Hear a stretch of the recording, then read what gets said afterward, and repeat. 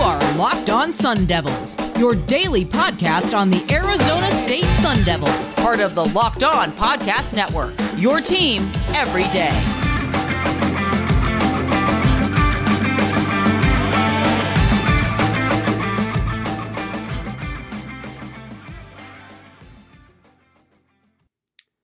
Sun Devil fans, you're listening to a Monday edition of the Locked On Podcast. What can we say? We talked up all week about how BYU was going to be a threat. Our score predictions did have ASU winning, and that didn't turn out to be the case. But we'll get into what happened. We're going to start with what went well, even though they lost to BYU in a fashion you wouldn't hope to lose in. There are still good things to take away. We'll talk about some of the bad things that happened as well. Maybe some things we're hoping would improve, but maybe just didn't quite live up to our expectations, and just the ugly. We're already going to tell you it's going to be based on some of the penalties. And by some, I mean 16 of them. There's just no way that you can go into some of these games and come out with 16 penalties and expect to win. So stick around. We're going to talk about all that here shortly. You're listening to the Locked On Sun Devils podcast. There's no better place to get all your Pac-12 conference news than the Locked On Pac-12 podcast hosted by Cindy Robinson. Follow the Locked On Pac-12 podcast on the Odyssey app or wherever you get your podcasts. You're listening to the Locked On Sun Devils podcast.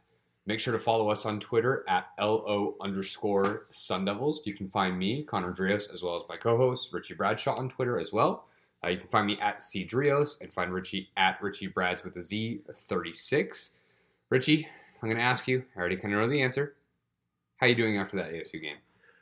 ASU game got me in my feels, but anyone who knows me knows that I'm a Baltimore Ravens fan, and we just beat the Kansas City Chiefs, so I'm on cloud nine right now, but talking strictly ASU, I'm definitely in my feels. That is the only thing that matters is your feelings towards ASU football. So, for me as well, it's just not the outcome we were hoping for. I mean, you can say that about any single loss, but I'm going to tell you what this isn't going to be. We're not going to sit here and talk about how we should have beat BYU, right? We had all the opportunity in the world. No pity parties here. And it's not a pity party. We did not get cheated out of a win. We had the opportunity right there and just couldn't capitalize. And this was just a straight up situation where BYU played better. They, in a sense, they won. I'm not even sure about the turnover battle, but they didn't make as many mental mistakes as we did. And for most sporting events, that's kind of what you can chalk it up to, right? We are going to start off with talking about the good. Unfortunately, we have a laundry list for the bad and the ugly. But let's at least kick it off with a positive note. Richie, what stood out to you as far as being good?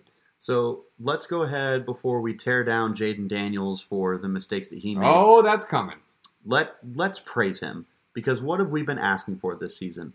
For him to stretch the ball out and the field and get it to where we're attacking every level of the field, not just underneath in a run game, not just middle of the field, but we want to see him take deep shots. And what did he do early in the game? He took a 58-yard bomb to Andre Johnson, who, if he was a tenth of a second faster, would have walked in for an over 60-yard touchdown. It was an absolute dime by Jaden. It brought me back to his freshman year when he was throwing deep balls down to Brandon Ayuk. It was a thing of beauty. And there wasn't any part of the field that Jaden wasn't afraid to attack. On 29 attempts and 21 completions, he had 265 yards, and he was spreading the ball around.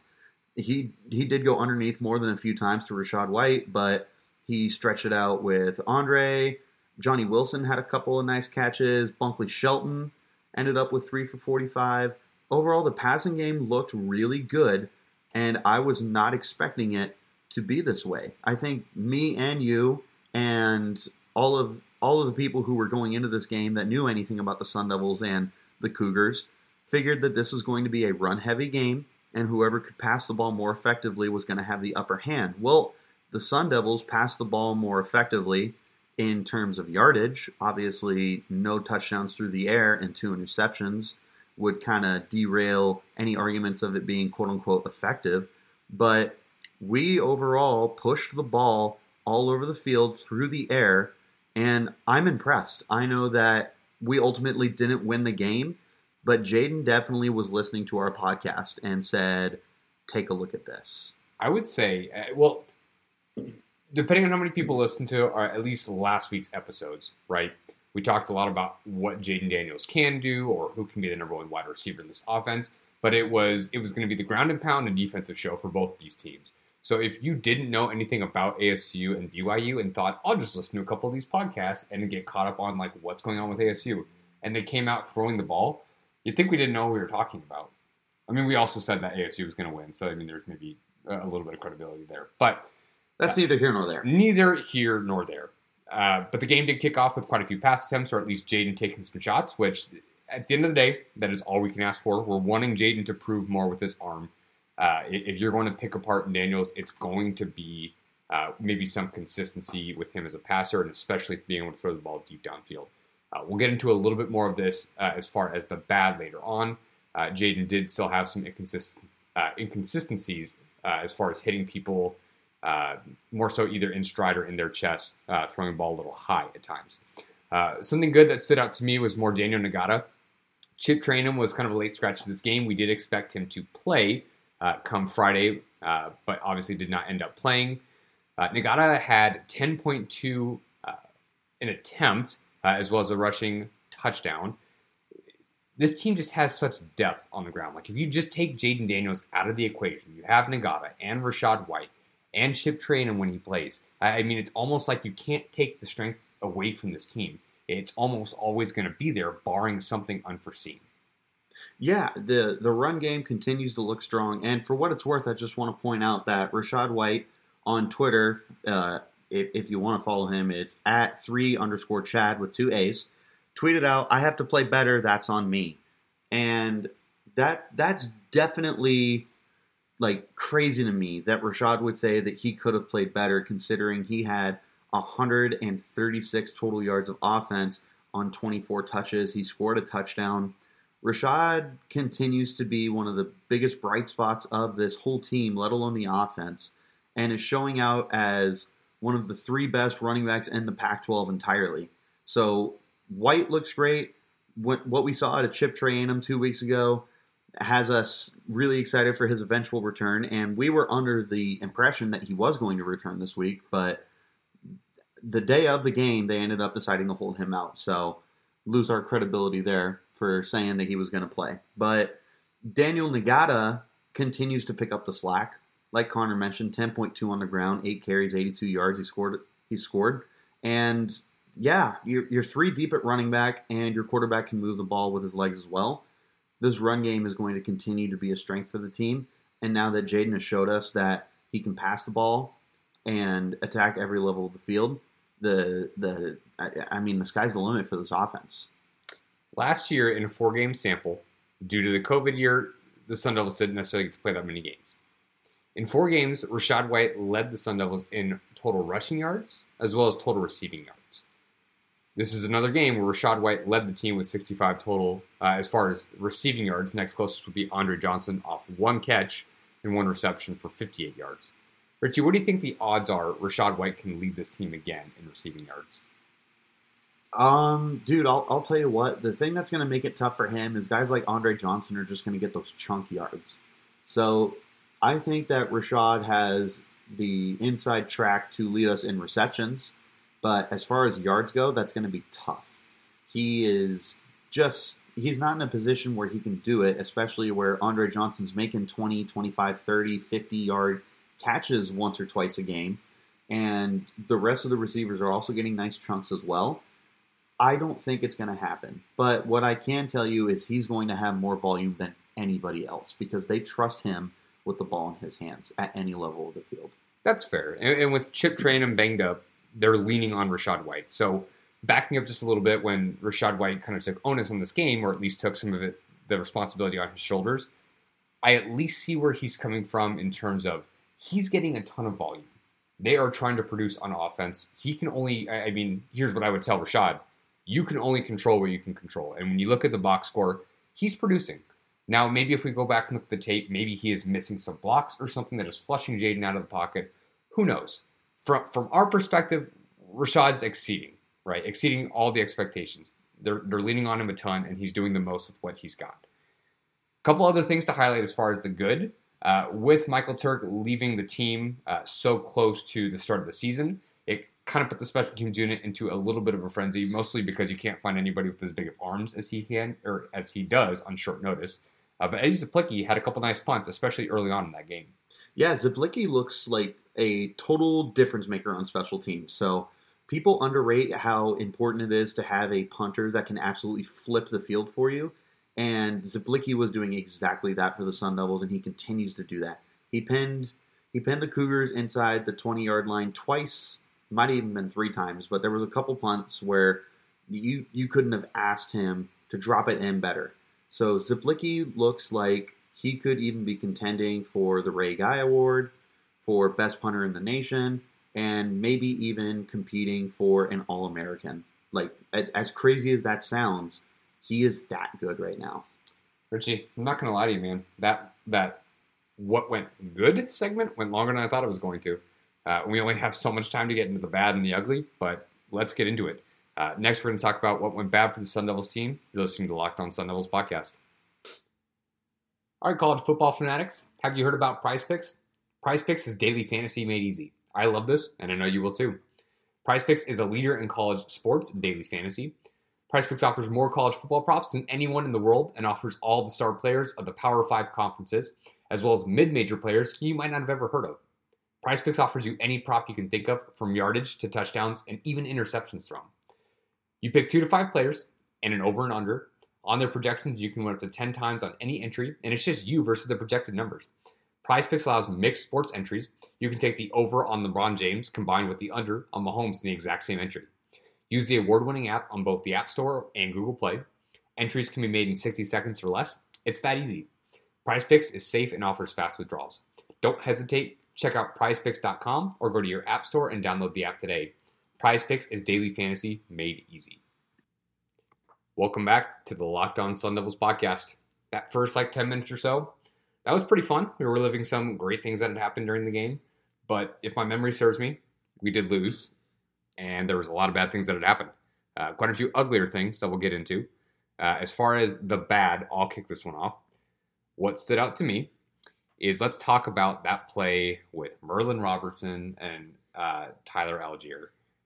I don't think it's probably happened before, but it's been such a long time since I've had my emotions range from interception to all of a sudden we're turning the ball back over. I mean, seriously, how many times on a play do you get 2 turnovers on one play? I mean, it was just totally nuts. And as I was talking to you off the mic, it was one of those plays where when you see it live, you're so angry because you can't believe that you had that kind of play end up doing nothing for you, because it looked like Merlin was going to waltz into the end zone. But Algier didn't give up on the play. And then you saw the replay. And you're sitting there and you're like, you can't even be mad. Merlin was doing everything right. He got down to the sideline. He had the ball tucked towards the sideline. He's running. He's not checking behind him. He knows what's ahead of him. He's going full speed.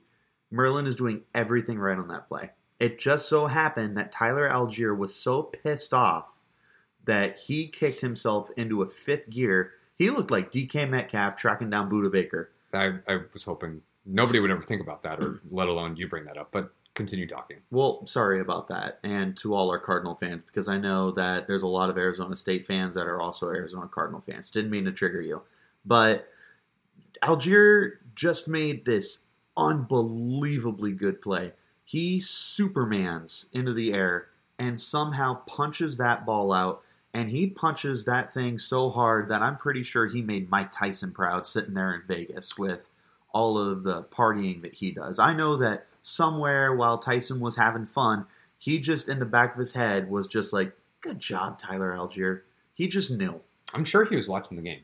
Probably. I mean, Mike Tyson, probably a huge Arizona State fan, and we just don't even know it. I was going to say he's a huge BYU fan, but that makes more sense.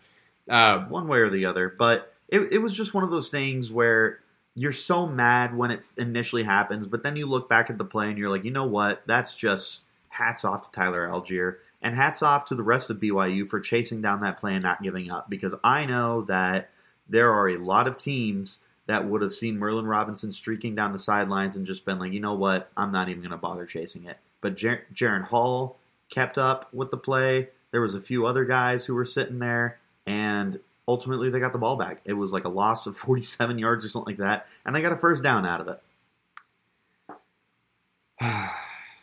To any fan, Cy is right. To any fan that was mad at Merlin Robertson, Me at first.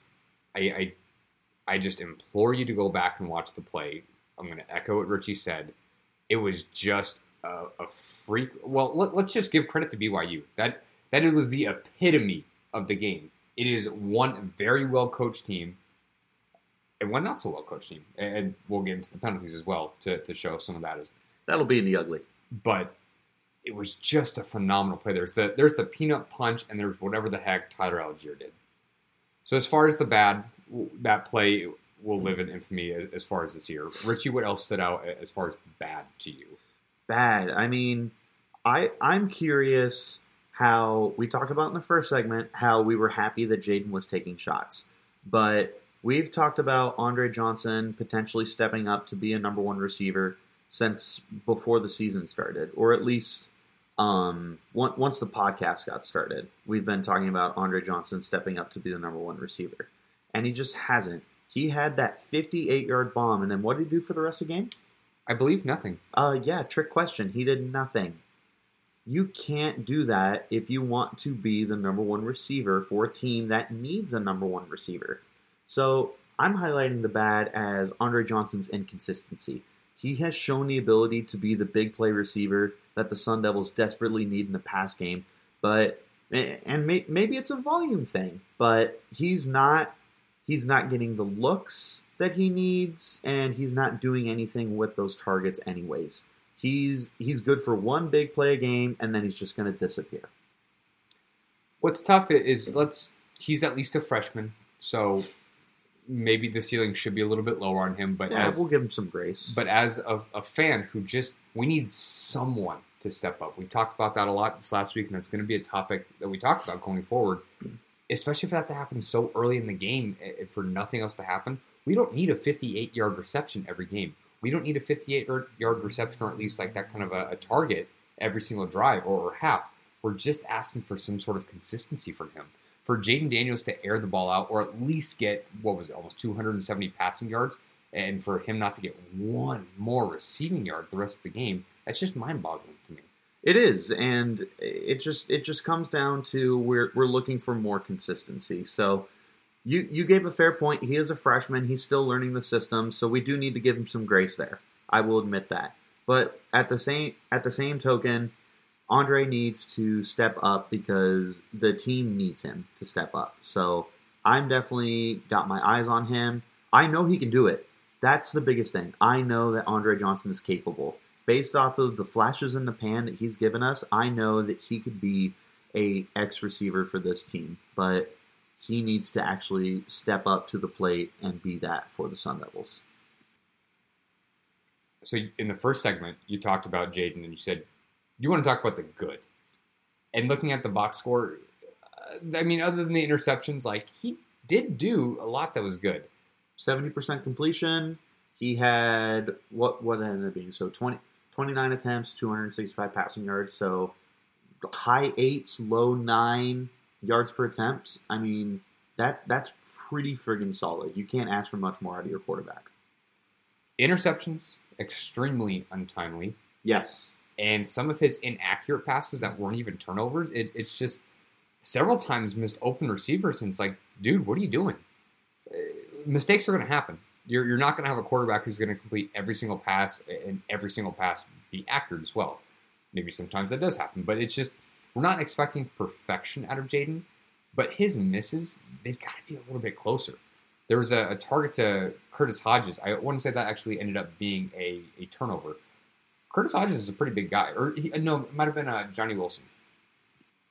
You know what? It was definitely Johnny Wilson, because we were watching that game and we're thinking, how the heck do you overthrow a 6'7" Johnny Wilson by that much that ended up leading to a turnover? As a quarterback, you want to be able to throw the ball where only your receiver can get it. And I understand that. But you're throwing passes that where the sky cam could get it. You just can't miss guys by that much. And ultimately, maybe if it didn't turn into a turnover, it wouldn't have stood out to me as much as it did. But Jaden, you got to be better on some of those misses, man. If we're going to continue to win some games, especially against some quality opponents coming up, those are going to turn into interceptions more often than not. You just can't do that.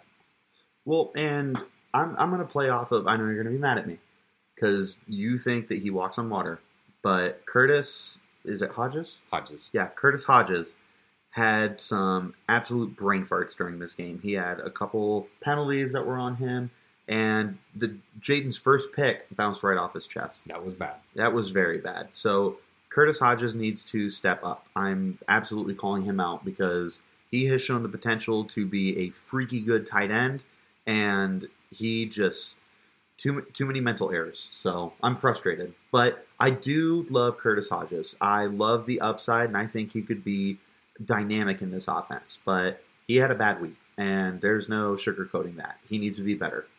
If you thought our tone was bad in this segment, just wait to the last segment when we talk about the ugly. Last week we got to talk about the game balls, and we look forward to doing that in later segments. But in a loss this bad, or at least a loss, we can't talk about the game balls. We can't distribute those to some of the good players. You want to talk about game balls? Game balls. Game balls? Absolutely. I just hope we can win a game. Not this week. You're listening to the Locked On Sun Devils podcast. All right, Sun Devils fans, let me tell you that living in Arizona, there is some things that are just absolutely awful to deal with, and one of those things is excessive sweating. Whether it's because of the dry heat of the Arizona desert or just something that you've always dealt with, it's no fun, and it's something that I can personally tell you I deal with on a regular basis. But I'm telling you right now, there's an absolute game changer, and it's called Sweatblock. Sweatblock is doctor created and doctor recommended. It works for up to 7 days per use, and is dry shirt guaranteed. If it doesn't keep you dry, you get your money back. Sweatblock is a terrific product. All you have to do, you apply it once at night, let it get all soaked in and taken care of, and then for up to 7 days, but you're guaranteed 3 to 4 good days, you're not going to have that excessive sweating problem. I can tell you right now, it's a total game changer. Use Sweatblock when you're thinking about going on a first date with that just beautiful person that you've been trying to get the nerve to ask out for the longest time, or before a super important job interview. Whatever the situation is, Sweatblock is going to be your best friend. So make sure that you go over to sweatblock.com and use the promo code LOCKEDON and get yourself 20% off from sweatblock.com, your best friend to help you with excessive sweating. Let me paint you a scenario. You're walking around the grocery store, and you know you need to get more protein in your diet. You have no idea what to get. You've talked to friends or family members, and they've given you suggestions, but you don't really know if you can trust them. Let me tell you about this great product.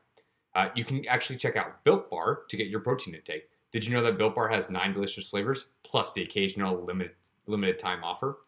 When you talk to a Built Bar fan, they're definitely passionate about their faves.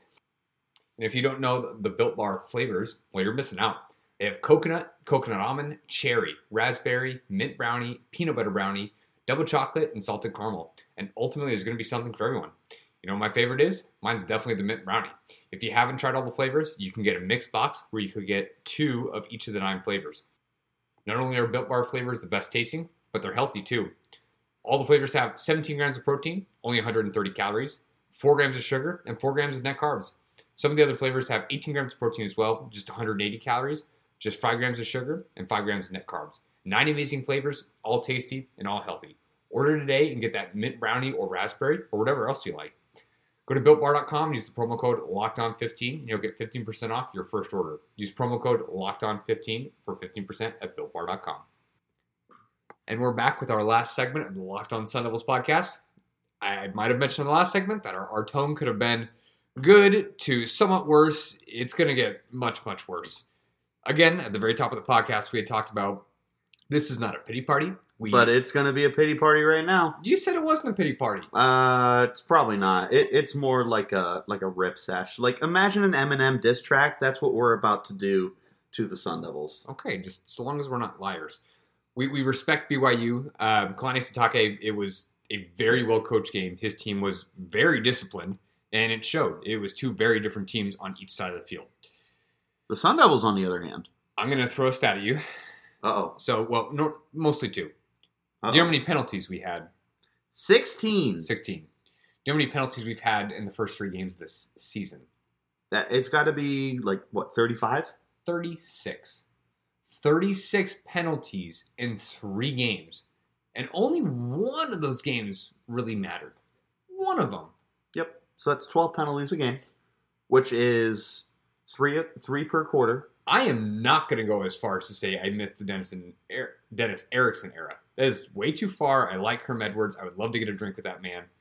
That being said, I feel like I'm looking in a mirror, man. I like watching this game. It just feels like there's no different. You have how many starters returning on both sides of the ball? You are how many years into the Herm Edwards program? This is supposed to be the year. It's not even so much about winning just the Pac-12 South. This is his team, and they're just they're not disciplined at all. I have no idea how Herm Edwards doesn't have control of this team or potentially even the locker room. But, I mean, it's just so frustrating to watch them beat themselves. This was a somewhat close game, even though they lost by 10. You have so many penalties, and you're shooting yourself in the foot.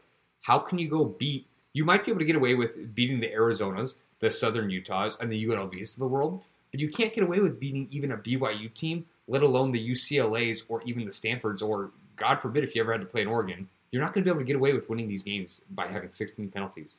I will tell you, just to play devil's advocate for part of what you said. No, that's not what the segment is about. This is about, you said this is a diss track. We are going to diss. How dare you play the good cop in this case? It is just for one thing that you said. Okay, fine. You mentioned it being similar to the Dennis Erickson era, and I will definitively disagree with you there. That's fine. The difference between the two is these are mental errors, and it's just stuff that can be cleaned up. It can be fixed. With Dennis Erickson, when is it going to get fixed? With Dennis Erickson, it was personal fouls because it was Vontaze Burfict running around the field and causing havoc. Those Arizona Sun Devils were undisciplined in a character standpoint, whereas these Sun Devils are undisciplined in an execution standpoint. But it nonetheless needs to be fixed because this is going to lose you games. You are committing penalties when you need crucial stops on defense. You are committing penalties that are negating big plays for your offense. You're committing penalties that are completely derailing any momentum that you were trying to build up to win football games. So these penalties are inexcusable. It needs to be cleaned up. It needs to be fixed, or you're going to have a very tough time competing for the Pac-12 South, competing for the Pac-12 title, and trying to get to a Rose Bowl appearance that you haven't seen since the 90s. That is the goal right now, is to get to a bowl game that matters. And if you want to get that far, you need to get your act together and stop committing penalties that are so mind-numbingly stupid that it dumbfounds me, the fan who's sitting on the couch, who's not even in the game. I know you weren't talking to me, but I feel like I was in trouble. So I just used my teacher voice. Okay, wonderful. Just as long as I know I'm not in trouble.